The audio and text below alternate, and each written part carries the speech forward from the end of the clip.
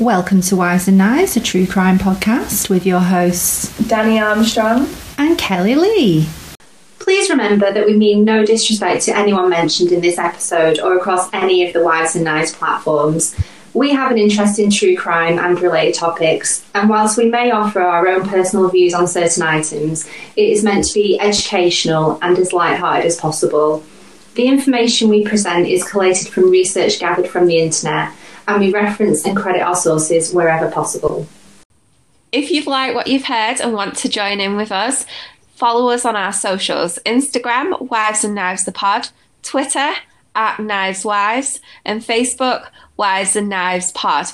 We also have a little website where we post photographs and other information about the cases that we research, and this is wivesandknives.wixsite.com/my site. Hello and welcome to this week's episode of Wives and Knives. How is everybody? Are we feeling festive? Are we fully embracing the run up to Christmas? Because I am. We have a tree up now. That's beautiful. It is beautiful, if not wonky and eclectic. There's nothing wrong with a bit of wonk. Not at all. So you're festive, Kelly? Yeah, I feel like we're kind of allowed now. It's officially December. Had myself some breakfast with Santa yesterday. Oh, nice. So that was nice. Caught up with a friend for some hot chocolate and have completed some more Christmas shopping. So yes, #winning. Amazing.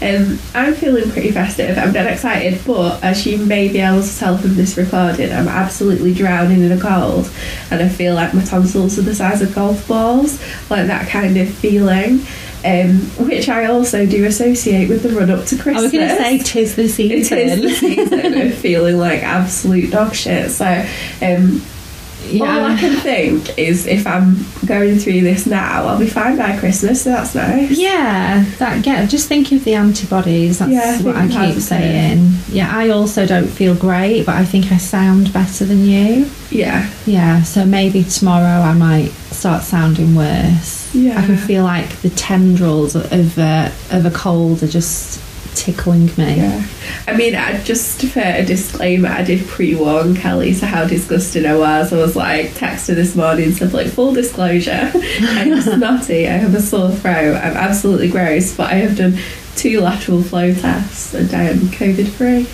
We're technically social distance. We are social distance. It's relatively well ventilated. Yeah, we're playing by the rules, so yeah. What are you going to do? Yeah, no. Anyway, so as this is the festive period, we're starting with a festive podcast, and this is a famous Christmas case. And this case was and still is intensely followed by the media due to the suspicious nature and bizarre circumstances surrounding the crime and the subsequent investigation. Yeah, this is one of my all-time favourite cases, and I always cringe when I say that, but what I mean is, like, I find it just so fascinating. I think a lot of people are hooked on this case. So it's the case of John Benet. So John Benet Patricia Ramsey was a 6-year-old girl from Boulder, Colorado, who was notoriously murdered in her home sometime between the night and the morning of December the 25th to the 26th in 1996. Yeah, it's a huge one, so we're going to cover this one together and try and streamline it the best we can while still getting plenty of information in there. Yeah. So let's get cracking with some background. So John Benet Patricia Ramsey was born on August 6, 1990 in Atlanta, Georgia. She was the second child of Patricia Patsy Ramsey and John Benet Ramsey. And the couple already had a son named Burke, who was born on January 27th, 1987. Fun fact for you, John Benet's first name is a portmanteau. In it, like that, it uses 2 names to create a completely new one. So it's her father's first and middle names, and then her mother's first name was used as her middle name, which I find a bit... Is egotistical the right word? Yeah, I get what you mean. Yeah. It's like when people name their children after them. That kind of thing. I just find it a bit... It's like, like Junior, isn't it? Yeah. But I don't know, I just don't really like it. Okay, yeah. So anyway, John Benet Ramsey was a successful businessman, and he was the president and CEO of Access Graphics, which is a computer software company, which was quite the big deal apparently. And now he had already been married and had 3 children, a son and 2 daughters, to then wife Lucinda Pash. But that marriage ended in divorce in 1978, and 23-year-old Patsy, a beauty queen who had recently graduated with a BA Honours in journalism, married him in 1980. So Burke, like I said, was born in 87, and then John Benet in 1990. So they're rich, they're kind of like the picture-perfect American family. In 1991, the family moved to Boulder, Colorado, and that's because they're going to be closer to the headquarters of the company that John Ramsey works for. And things look to be going great for them, like they've got a lovely mansion, lots of friends, and everything's rosy. Until later that year when John's daughter, who's 22 at the time, was killed in a car crash. That's horrible. Yeah. And it goes to show that it doesn't matter how much money you've got, bad things can happen, and health is more important. Yeah, exactly. So it's not nice. It's a little bit shitty. And more sort of shitty things happen. In 1993, aged just 36, Patsy is diagnosed with stage 4 ovarian cancer. So she has lots of treatment. She's accepted onto clinical trials, but she goes through it. It's pretty awful. And some people suggest that this is where the pageantry comes into play. So it was something that Patsy had done when she was younger and really enjoyed, and she suggested it was something that her and John Benet could do together as like mother and daughter. So like potentially quality time with your daughter that, you know, she might remember should Patsy not make it. Yeah, that's I can sort of understand that, and stage 4 isn't a good place to be, so really awful time, I assume. Yeah, totally. I mean, like, whatever the motivation for it's something that they did almost every weekend. So John Benet and Patsy will be doing a pageant or something related to a pageant. Yeah, so Patsy entered John Benet in lots of contests. She regularly had her photographed for modelling agencies and had her participating in various child beauty pageants in Boulder and the surrounding areas. John Benet reached an age of about 5, and she was already regularly winning titles like America's Royal Miss, Little Miss Charlevoix, maybe? That one.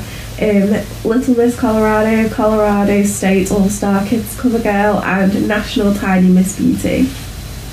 When she was at High Peaks Elementary School in Boulder, she would be practicing for shows, getting measured for costumes. Like, pageants became like the top priority in her life. So I know that there is a lot of sort of over-sexualisation of children that take part in these pageants. I've watched the documentaries, and from a adult perspective, I can see it.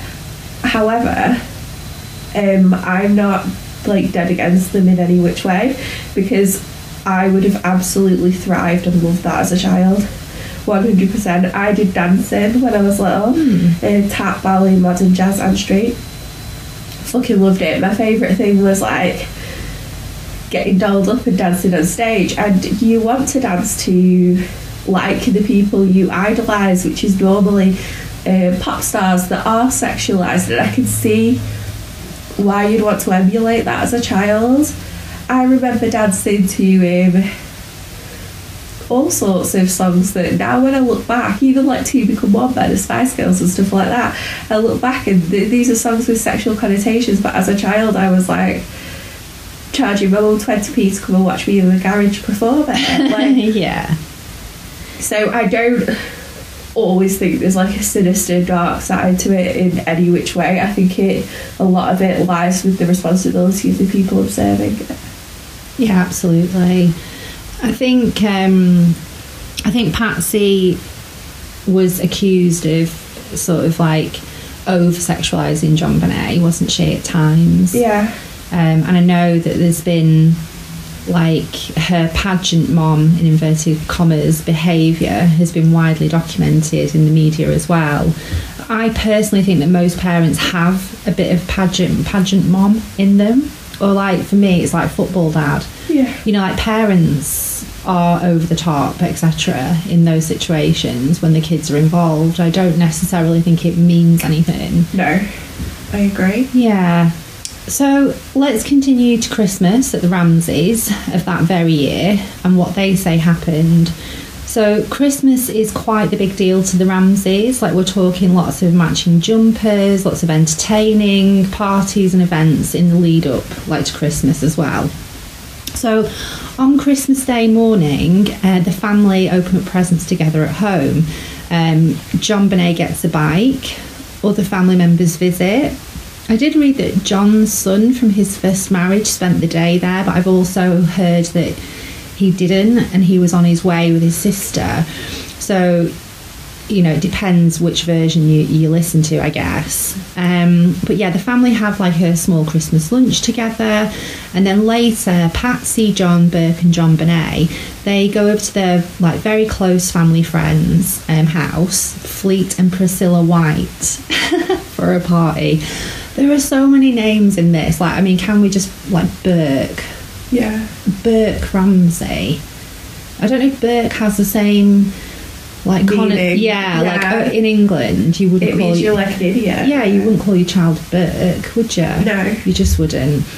Anyway, so yeah, so they head over to Fleet and Priscilla White's house for a party, and the family, they stay there until quite late, returning home just before 10 p.m.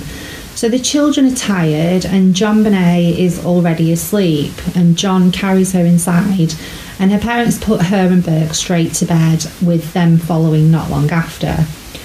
A little after 5:30 a.m. on Boxing Day. Very early. Very early. Patsy Ramsey gets up to make coffee, and it's as she makes her way down the back staircase she finds a 2-page note stating that John Benet has been kidnapped. Now, I'm not going to read the note because it's quite lengthy, but I will put it in the sources for you. But to summarise, the note is addressed to John Ramsey, and it claims to be from a small foreign faction, SBTC, and they're demanding a ransom of $118,000 in cash. They advise John not to contact the police or the FBI, and that he will be contacted the next morning with further instructions.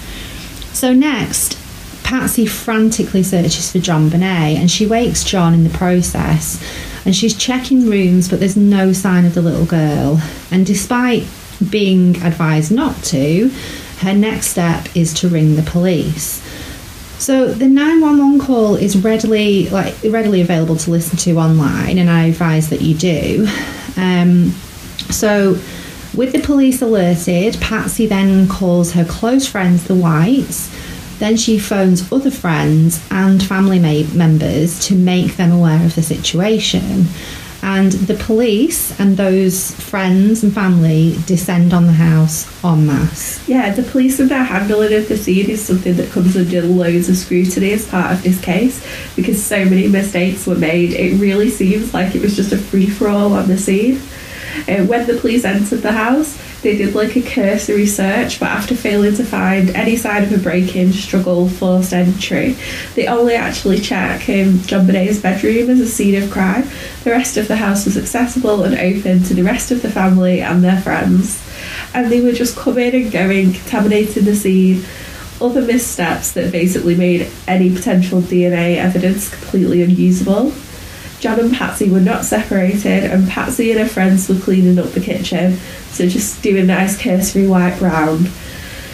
Due to the Christmas period, the Boulder police were super short-staffed. There were fewer of them available to take statements and manage the scene, and a high-profile kidnapping wasn't a common occurrence either, so I don't think they were particularly prepared for it. I've heard that there was also a big meeting set up with the FBI for the day also. Yeah, the same day. Yeah, I feel like the same day. So the police actually just left the scene and left rookie detective Linda Ardent at the scene alone with the family and friends. Yeah, and like, to be fair to Linda, I think she did do like her best, to be fair. Like, from everything that I've read and seen, she had limited experience, and especially when it came to like this kind of situation. Oh yeah. I assume that as much training as they can give when you're in a situation that's this big and this has this much scrutiny from the media, you're never going to be really prepared until you've done it. Do you know what I mean? No. So at 1 p.m, Detective Linda Ardent suggested that John Ramsey and his friend Fleet White searched through the house to see if they could spot anything that seemed amiss. So I think this alludes to the scale of the house as well.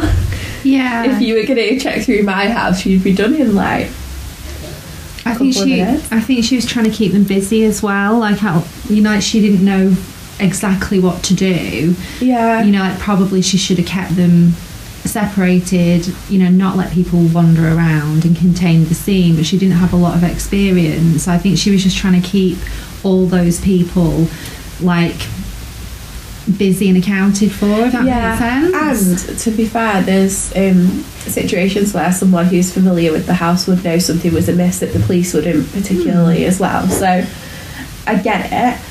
So as part of the search, John and Fleet head down to the basement, and this area is generally used for like storage. It has a wine cellar, and it's when they are looking through the basement that the two men discovered the body of John Benet. John Benet was bound by her wrists and ankles with a nylon cord, had duct tape over her mouth, and was covered in a white blanket. There was a garrote made from the nylon cord and broken paintbrush handle lying nearby. A clearly devastated John Ramsey immediately picked her up and carried her upstairs, placing her on the floor in front of a gathered group. Once again, trying to take control of the situation, Detective Linda moved her into the living room. So this is just the body of this young girl being moved around the house. That's unimaginable. And from someone that reads a lot of true crime, I'm screaming, like, don't move the body. So the police are dealing with a murder now and finally take control of the scene and the situation. An autopsy is performed and shows that John Benet had been killed by strangulation, likely with the nylon cord that was wrapped around her neck, and also a skull fracture. Her vaginal area showed some signs of trauma and it had been cleaned. There was no seminal... You say seminal, don't you? Yeah. I was going to say seminal. Seminal fluid found on her body.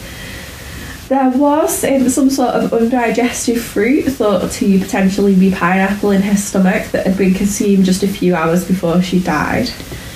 Yeah, so there's so much to cover, and for me, I feel like it's either in or out of the house, if that makes sense, like with this case, in terms of suspects. So should we start by covering inside the house? Yes.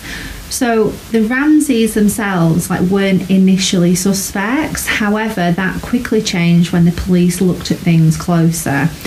So let's start with the ransom note. Now, it's a massive point of suspicion for lots of people for many reasons.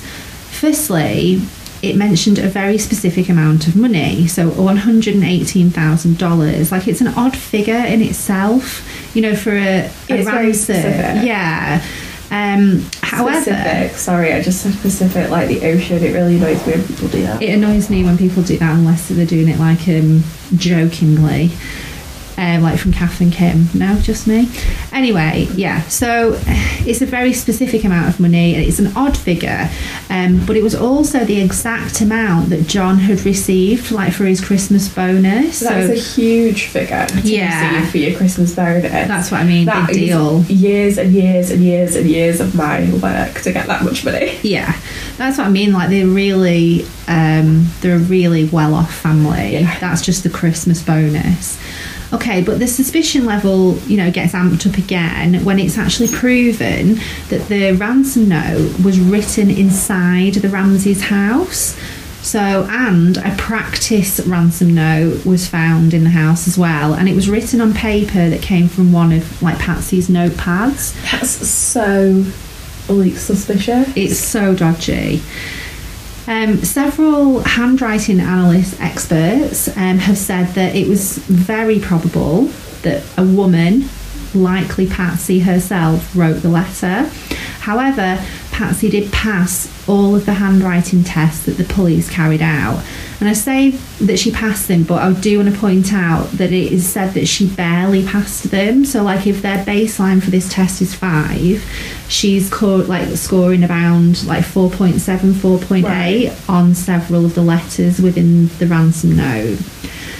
Now, did Patsy write the letter, I guess, is the ultimate question. And if she did, like, why did she write it? Was it to divert attention from herself? And if so, why would she need to do that? So one theory is that Patsy actually killed John Benet accidentally. She was said to be an extremely strict mother, and John Benet was a frequent bedwetter. So it was a nightly occurrence.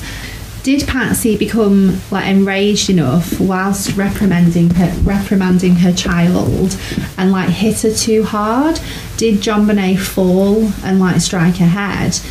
And what was the relationship between the parents and their daughter? Was it a healthy one? Could the bedwetting be a sign of trauma and abuse in John Benet?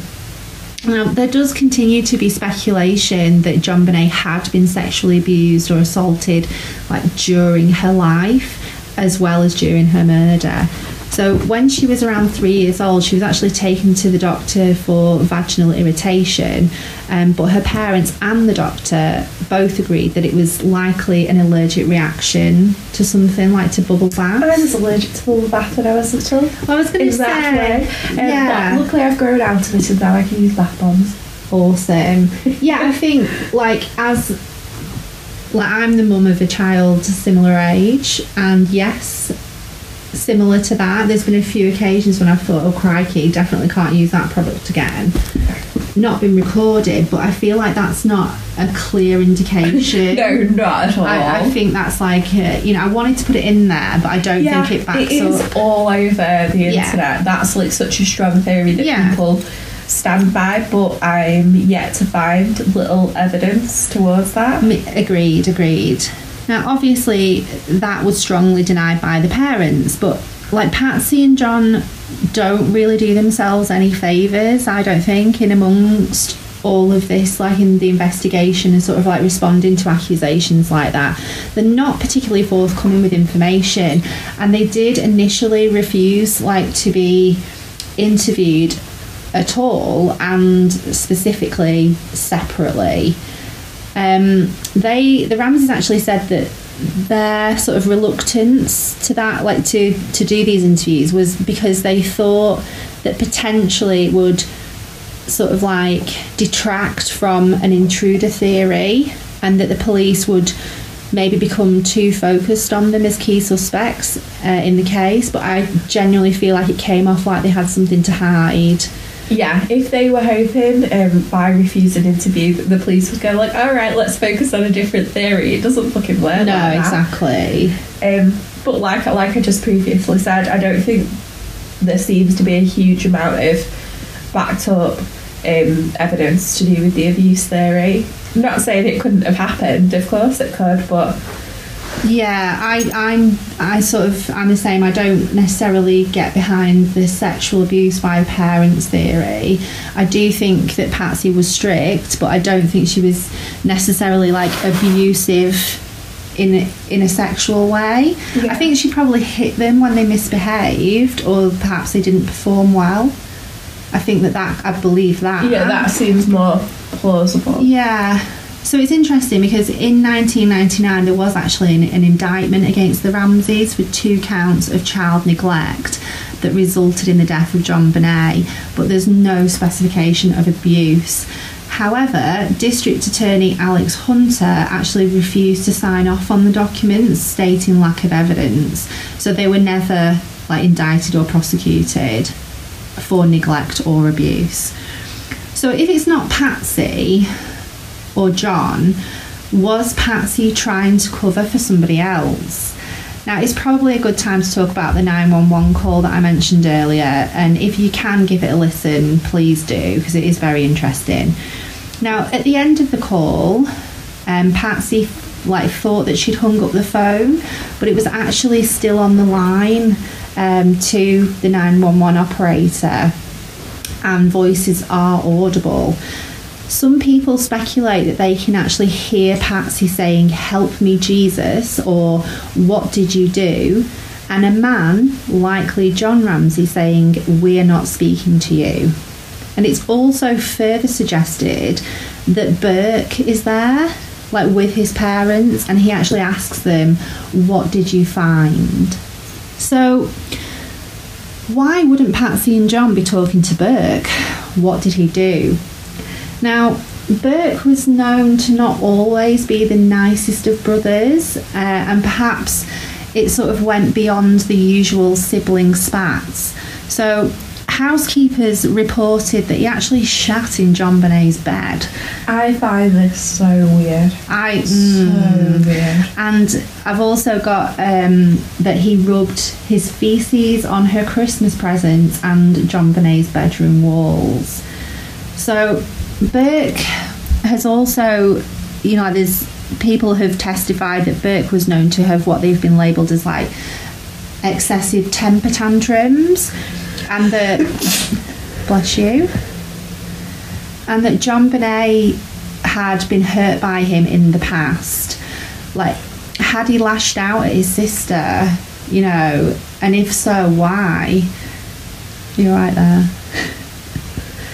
I did hear something I think it's in an interview with John, and a police officer asks him about Burke and John Benet's relationship, and John starts talking about a time when Burke hit her with a golf club, and it's the way John, he just explains it away, oh, she just walked in front of it and we don't really know what happened, maybe she just got in the way. So that normal childhood behaviour? Not necessarily, but is it an accident that could easily happen between two siblings? Yeah, I could believe that. Yeah, I think that is, but I think shitting in your sister's bed and wiping your poo on her presents isn't an accident. No, I don't think that's normal inverted commas behaviour, but I don't think that there's any specific recordings of Burke physically hurting John Benet. So what I'm saying is, was that happening, and is John just explaining it away? Right, yeah. Or was it just a normal, kids do hit their brothers and sisters, and sometimes, sure, I bet siblings by accident break their siblings' arms, but if it's happening with regularity, then for me that would be a bit of a red flag. Yeah. So as I said, had Burke lashed out at his sister, and if so, what could be the motive behind that? So John Benet was apparently asleep on her return from the party, and she'd been placed in her bed by her parents. So how had she then come to have undigested fruit in her stomach? A popular theory is that she'd actually woken up and gone downstairs to find Burke eating some pineapple in the kitchen, and she'd helped herself to the snack. Burke had then reacted angrily and struck his sister, knocking her unconscious. Now, in photographs taken of the Ramsey household, there was a bowl of pineapple with a spoon on the kitchen table. The bowl and the spoon were covered in only Burke's fingerprints. And both John and Patsy say that they had no memory of putting pineapple out for either of their children. They also adamantly maintain throughout that Burke had been asleep the entire night and had only woken up several hours after they called the police to report John Benet missing. I don't believe that. Well, there we go. There you go. I don't believe that a child would sleep through the commotion that would have ensued then. Well, I agree, but Burke Ramsey, when questioned by the police about what happened to John Benet, maintained both as a child and to this day the exact same as his parents. He only woke up afterwards. Again, I'm kind of inclined to believe with you. I don't believe that he would have slept through any of that. I think he was more likely would have been either already awake or awoken when Patsy was running, allegedly checking for John Benet. Yeah. So, did Burke hurt his sister? And then did his parents like work together to stage the kidnapping murder scene to keep their son out of trouble? And have they all managed to maintain the story for all this time? Now, there are lots of theories, and Burke himself isn't the greatest when it comes to public appearances. Like, he smiles a lot at the wrong time, and he often comes across as if he's like very practiced in what he's got to say, possibly like reciting from a script almost. Have you seen the Dr. Phil interview with Burke? Yeah. Now, there are entire Reddit threads dedicated to whether Burke is potentially on the spectrum with how he behaves. It certainly doesn't mean he's guilty, but I do mainly fall on the inside of the house in terms of theories. Yeah. And I have a statement here that I think sums it up quite well. So, former Boulder Police Chief Mark Becker said in a statement that from evidence, John Benet was hit in the head very hard with an unknown object, possibly a flashlight or a similar item. The blow knocked her into deep unconsciousness, which would have led someone to believe that she was dead. The strangulation came 45 minutes up to 2 hours after the head strike. So, like, based on the swelling on her brain. Now, while the head wound would have eventually killed her, the strangulation actually killed her. The rest of the scene, we believe, was staged, including the vaginal trauma, to make it look like a kidnapping assault gone bad. I have avoided saying who I believe is responsible and let the facts speak for themselves. There are several viable theories. So, Danny, what are your thoughts on the perpetrator coming from inside the property? Like you, I lean towards them coming from the inside more than the outside, because why would somebody break and enter but not take the child? Why would they choose to write a ransom note inside the house, practice, and use a note? Like, you'd go prepared, wouldn't you? Yeah, absolutely. The discrepancies in sort of the times of the injuries completely don't make sense for it to be an outsider. If you're going to break into a house on Christmas Day with a family sleeping upstairs, you are going to be quick about it. Absolutely. Also, what's the motive if you're not going to take the child? Then the ransom note doesn't make sense anyway, because the child's not gone and they don't take anything else. I strongly lean towards the inside the house theory. Yeah. Well, let's focus on getting to the outside the house theories then. But before we do, it is worth noting that in 1996 there were 38 registered sex offenders living within a 1.8 mile radius of the Ramsey's home. That's mad, because just assuming that with the amount of wealth that this family had amassed, I suggest it was a very nice area. Yeah, you'd think so, wouldn't you? Also, that's a really good point. What bothers me a little bit is the lack of security in the house for the affluent area and for the amount of money that family was bringing in. Apparently one of the doors was left unlocked. So, yeah, no security systems, no, okay, it was like mid-90s, so it wasn't common to have big, all singing, all dancing security systems on your house, but like I would imagine a basic level, not leaving your door open of an evening. Or is it such an affluent area that they are unaware of? There've been a lot of break-ins in the area. Oh. So that, to me, that's... Yeah, you don't leave your door open, do you? I think that's standard. You've got kids in the house, but then you've just come back from the Christmas party. Have you forgotten to lock up? It's just a bit odd, yeah. So, 2 suspects were outside the house. In 1997, Lou Schmidt, a retired detective, came back to work to assist the district attorney's office with the case. He strongly supported the theory that an intruder had gained access to the house via a broken window in the basement, and he showed how this could be done. He drew attention to a suitcase, possibly used to boost someone back up and out. So it is only a small window. I've seen this on many documentaries. However, it didn't seem likely to be an actual feasible point of entry for the break-in. The window remained quite dirty, and like I said, it's a small window, so an intruder would have likely wiped most of the sort of debris away while sliding through the window. And it wasn't actually found to be open at the time of the investigation, although some reports vary on this. And there was a spider's web in the corner which was completely undisturbed. It is, however, reported that there were 2 sets of unidentifiable footprints, one leaving an imprint with like a brand of shoe, and a palm print on the cellar door of the basement where John Benet's body was found. And these prints didn't match anyone inside the house, and the shoe didn't match the footprint of any that were inside the house.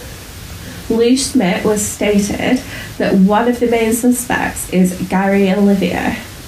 He was a registered sex offender and was found with a photo of Jean Benet in his backpack when he was arrested on drugs charges in 2000.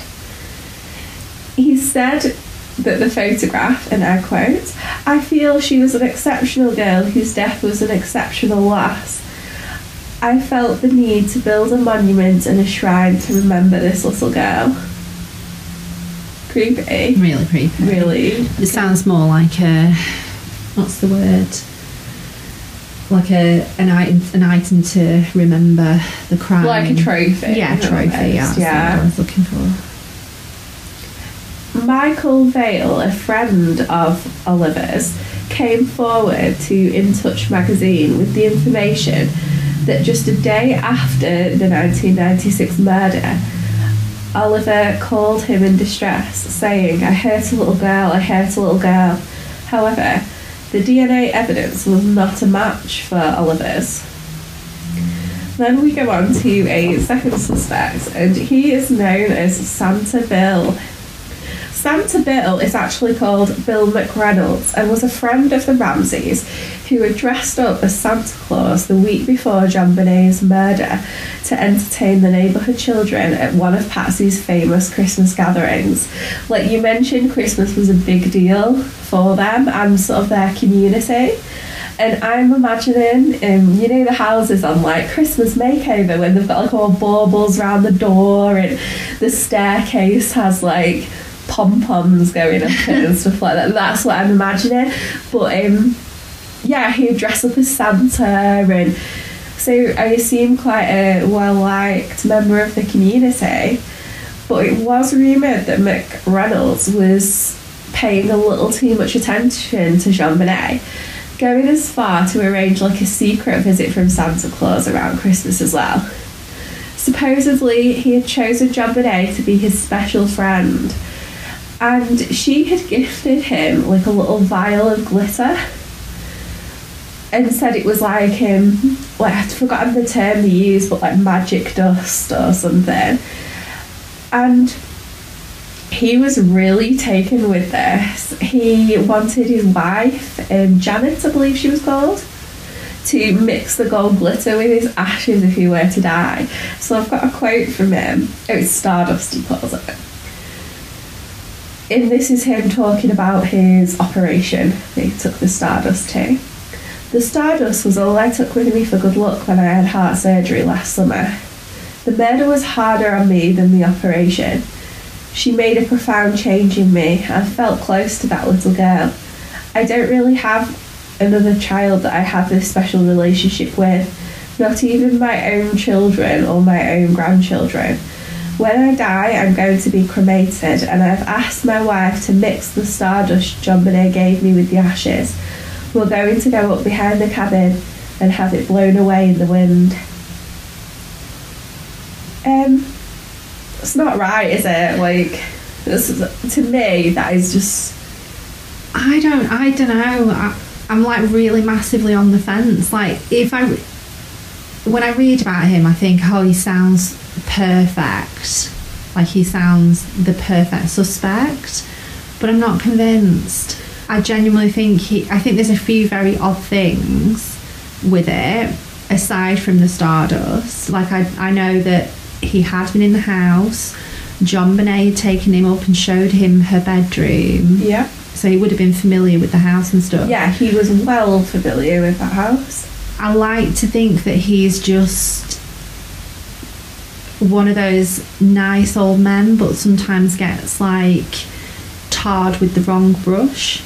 Yes. If John Benet hadn't been killed, I don't think anyone would have an issue with his behaviour. No, it's all in hindsight. Yeah.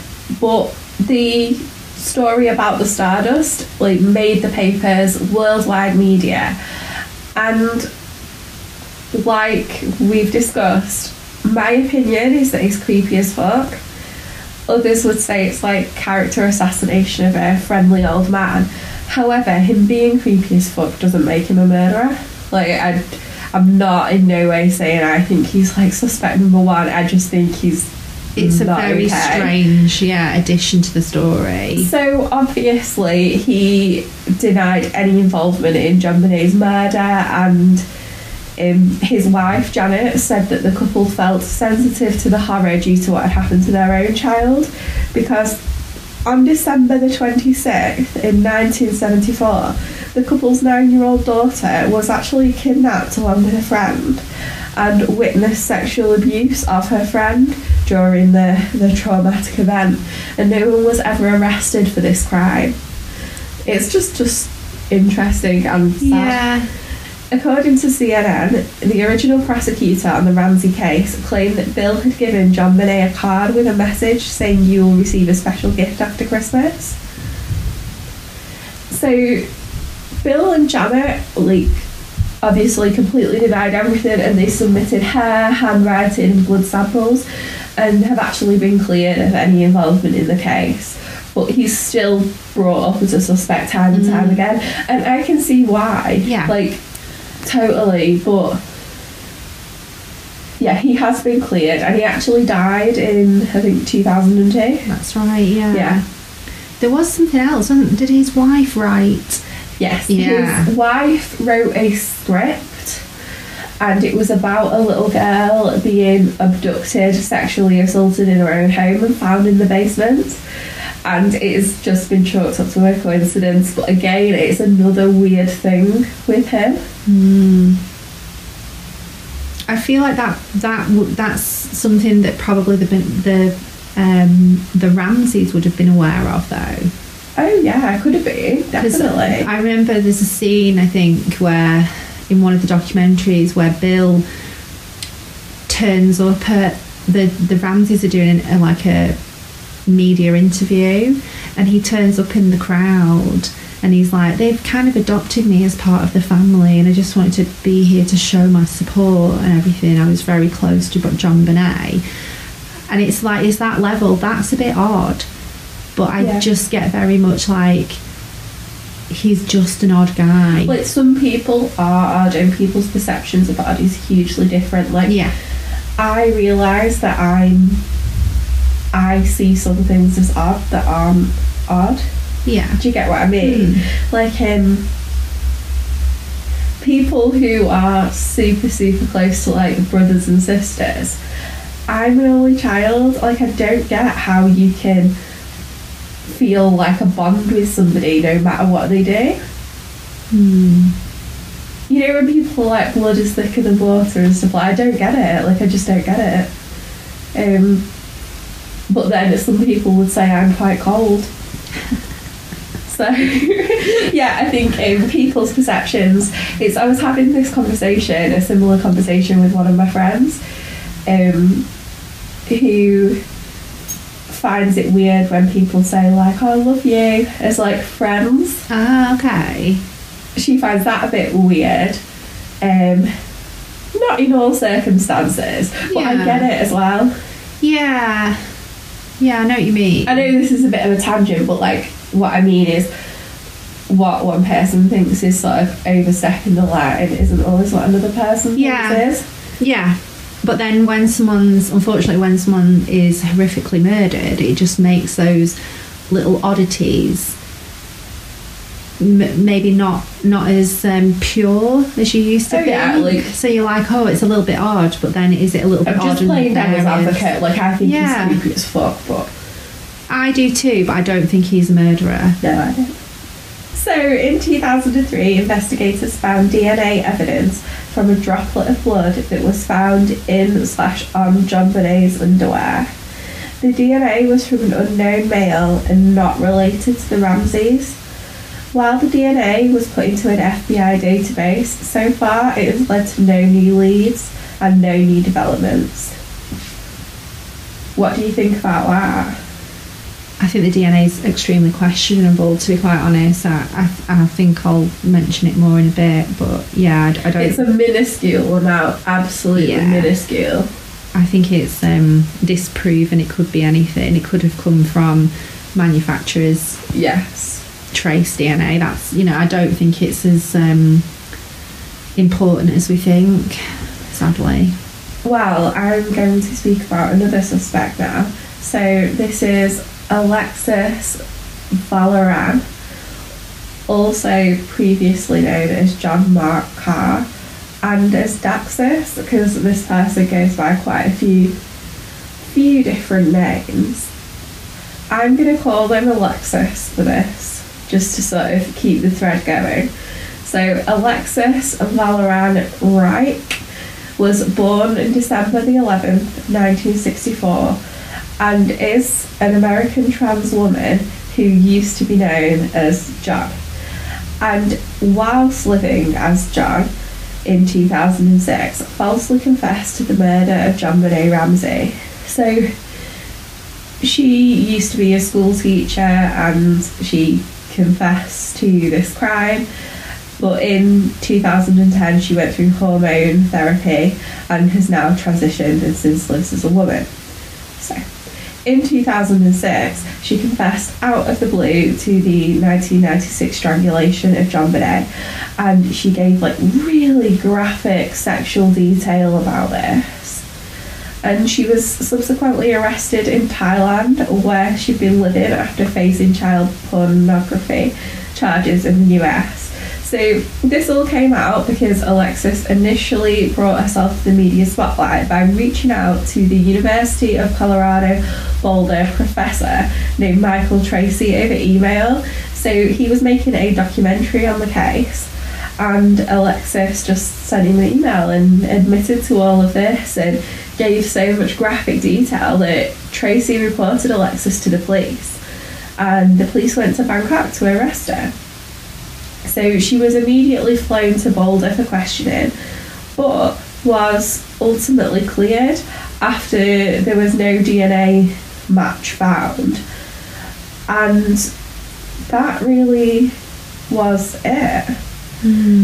So Alexis's admission of involvement became like international headlines, and she was pretty persistent on saying that she had killed John Benet. However, it has ultimately been dismissed and written off as just a paedophile who was after notoriety and fame. And officials couldn't even verify that she was ever in Boulder to commit this crime. So she does seem like one of those incomprehensible people that just want their perceived fame for committing such an atrocity. Yeah, it's a really weird one because they had like a lot, like you said, a lot of information about the crime. They had a lot of personal information about Patsy as well, things that couldn't have been known, like childhood nicknames and things like that, that weren't out there. Yeah. It seemed to be a lot of inside information, but what gets me most is that the district attorney at the time seemed to really like them for the suspect, and seemed to again disregard family or other suspects in favour of somebody who couldn't possibly have been there at the time. Yeah. Really odd. There's another suspect, isn't there, as well? A man named Michael Helga. Yeah. So Michael Helgoth worked near the Ramseys' home and allegedly told a friend on the night of the murder that he would be making between $50,000 and $80,000 that night. Helgoth had a history of sexual abuse and violence, but 2 days after the DA announced they had been narrowed down the list of suspects, Helgoth actually committed suicide. That's really strange as well. I think that friend also says that they had a pair of high-tech shoes that match the prints found. There's pictures of them in the apartment and stuff, and it's like, it's not that this case has no sort of good suspects, it almost has too many. Yeah, it does, absolutely.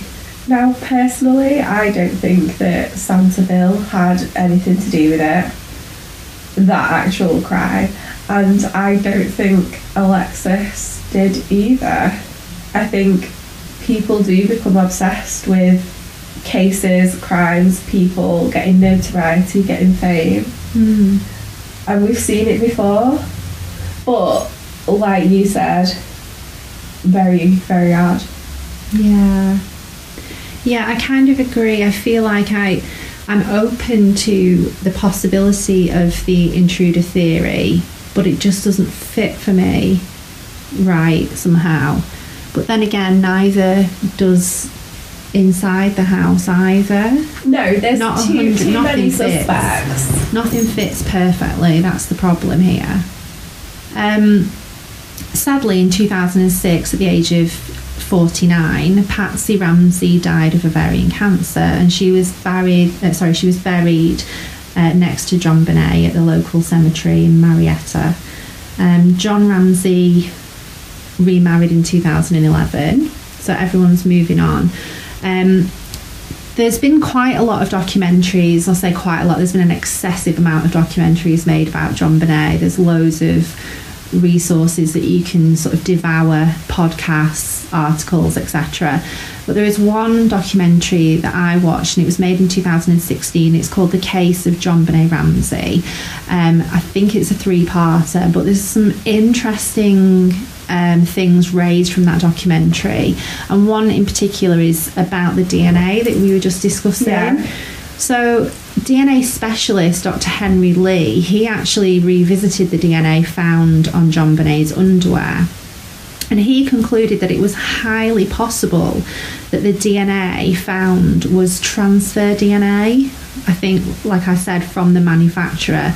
And he actually proved this by testing an unopened bag of underwear that ended up... I see this documentary. Yeah. I distinctly remember that. It ended up sort of also containing trace DNA. So this meant that the DNA that they've been testing, or the evidence effectively, is inconclusive. The DNA that ruled Alexis while around. Pretty much the DNA that ruled everybody else out.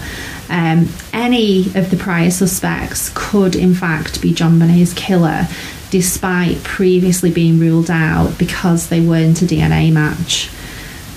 So Colorado authorities in the same year, in 2016, they actually revealed that they would be, using new DNA technology on the evidence in the John Benet Ramsey case, but they have cautioned, it's unlikely to reveal anything new, enough to make a strong, watertight case. A quote I've got here is that any new results would only be significant if they could actually be matched with other evidence that the authorities have. Yes. So I guess that's it, really. I would love to know what people think. Like I said before, I can get behind both the intruder and the family cover-up of an accidental death, but neither of them fit quite right.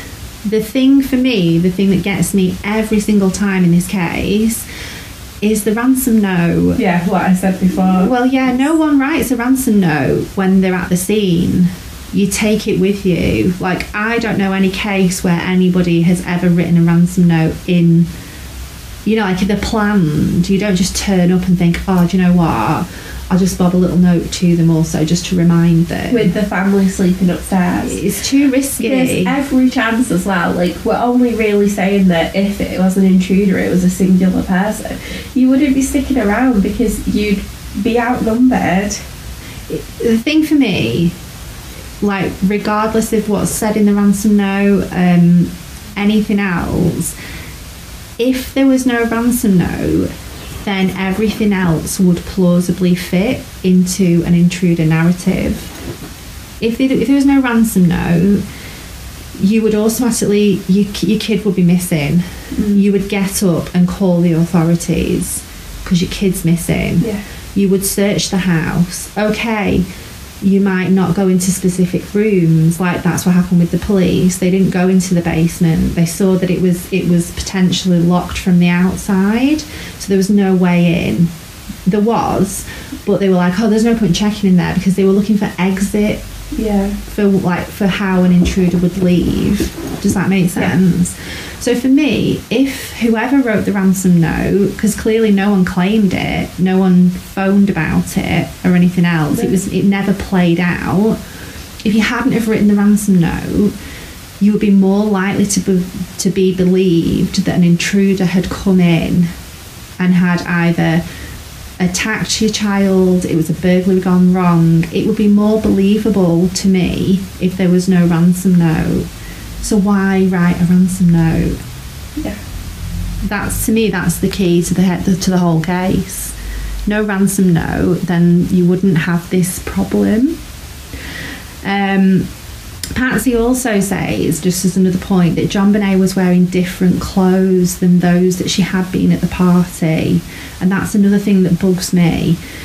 So, like, the ones that they carry her in from the car, she's in the outfit that she was at the party in, they put her straight to bed, right, which, fine, try and get a 6-year-old undressed without waking them up.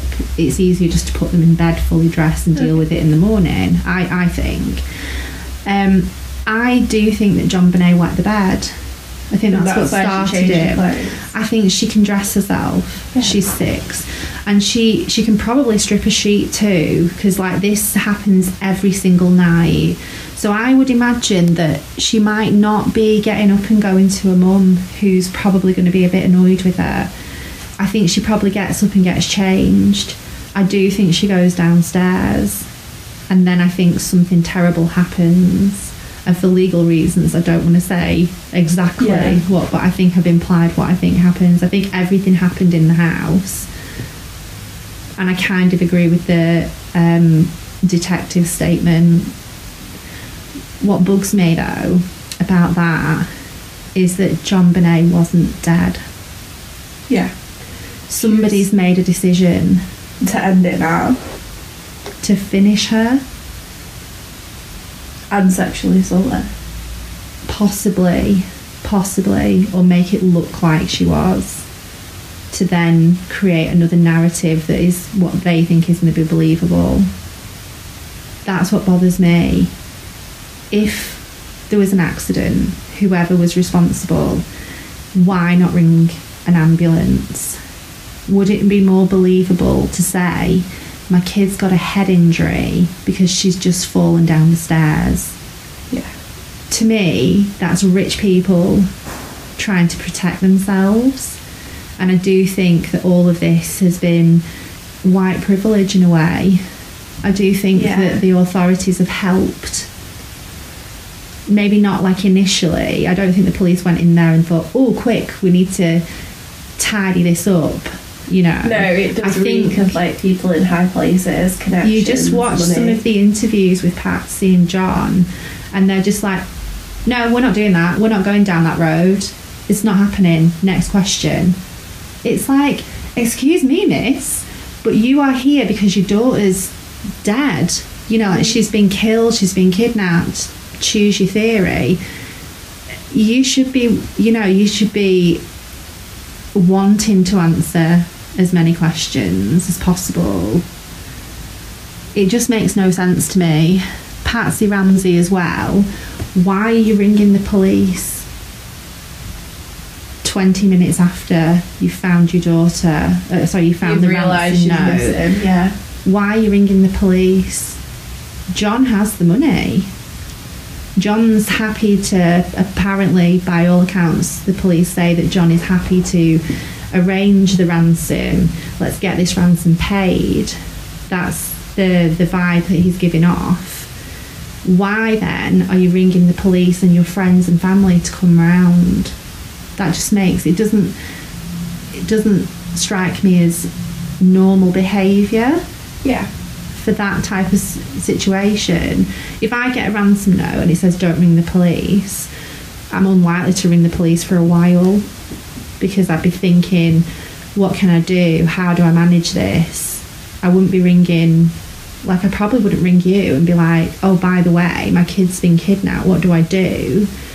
I would ring the police eventually, but it would take me a while. I don't think it would be my go-to if I've been advised not to do it, in terms of it, like, I will kill your daughter if you do that. Wouldn't be my first go-to to pick up the phone and ring my mate who was at a party at last night. Yeah, the phone in the friends, I think's odd.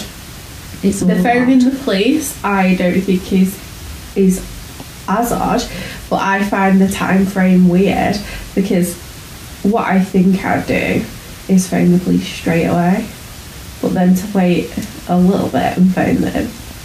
It's 20 minutes. It's from what time she says that she got up to when she calls the police. That would mean that she effectively does what you say. She runs around the house and then she rings the police. I think it's quick, personally. I think it's slow. Do you? Yeah. Big house, 20 minutes. Well, you know, that's why I don't believe that Burke was still asleep, because I think he would, because I did read actually in something else, I read that he remembers Pat seen running in looking for something, and then he says, which I now realise is John Benet, and like, so you weren't asleep then? Yeah. There's too many contradictions. Yeah. But phoning family and friends to come round, odd. Very odd. I feel like it was getting them there to witness the trauma. Yeah, witness the discovery almost. I agree with that, definitely. I don't think it is a case that we'll ever find out the answers for, I'm afraid. I think we already have the answers, we just don't have enough evidence to prosecute. And there's too many loose threads. Yeah. There's too many other options.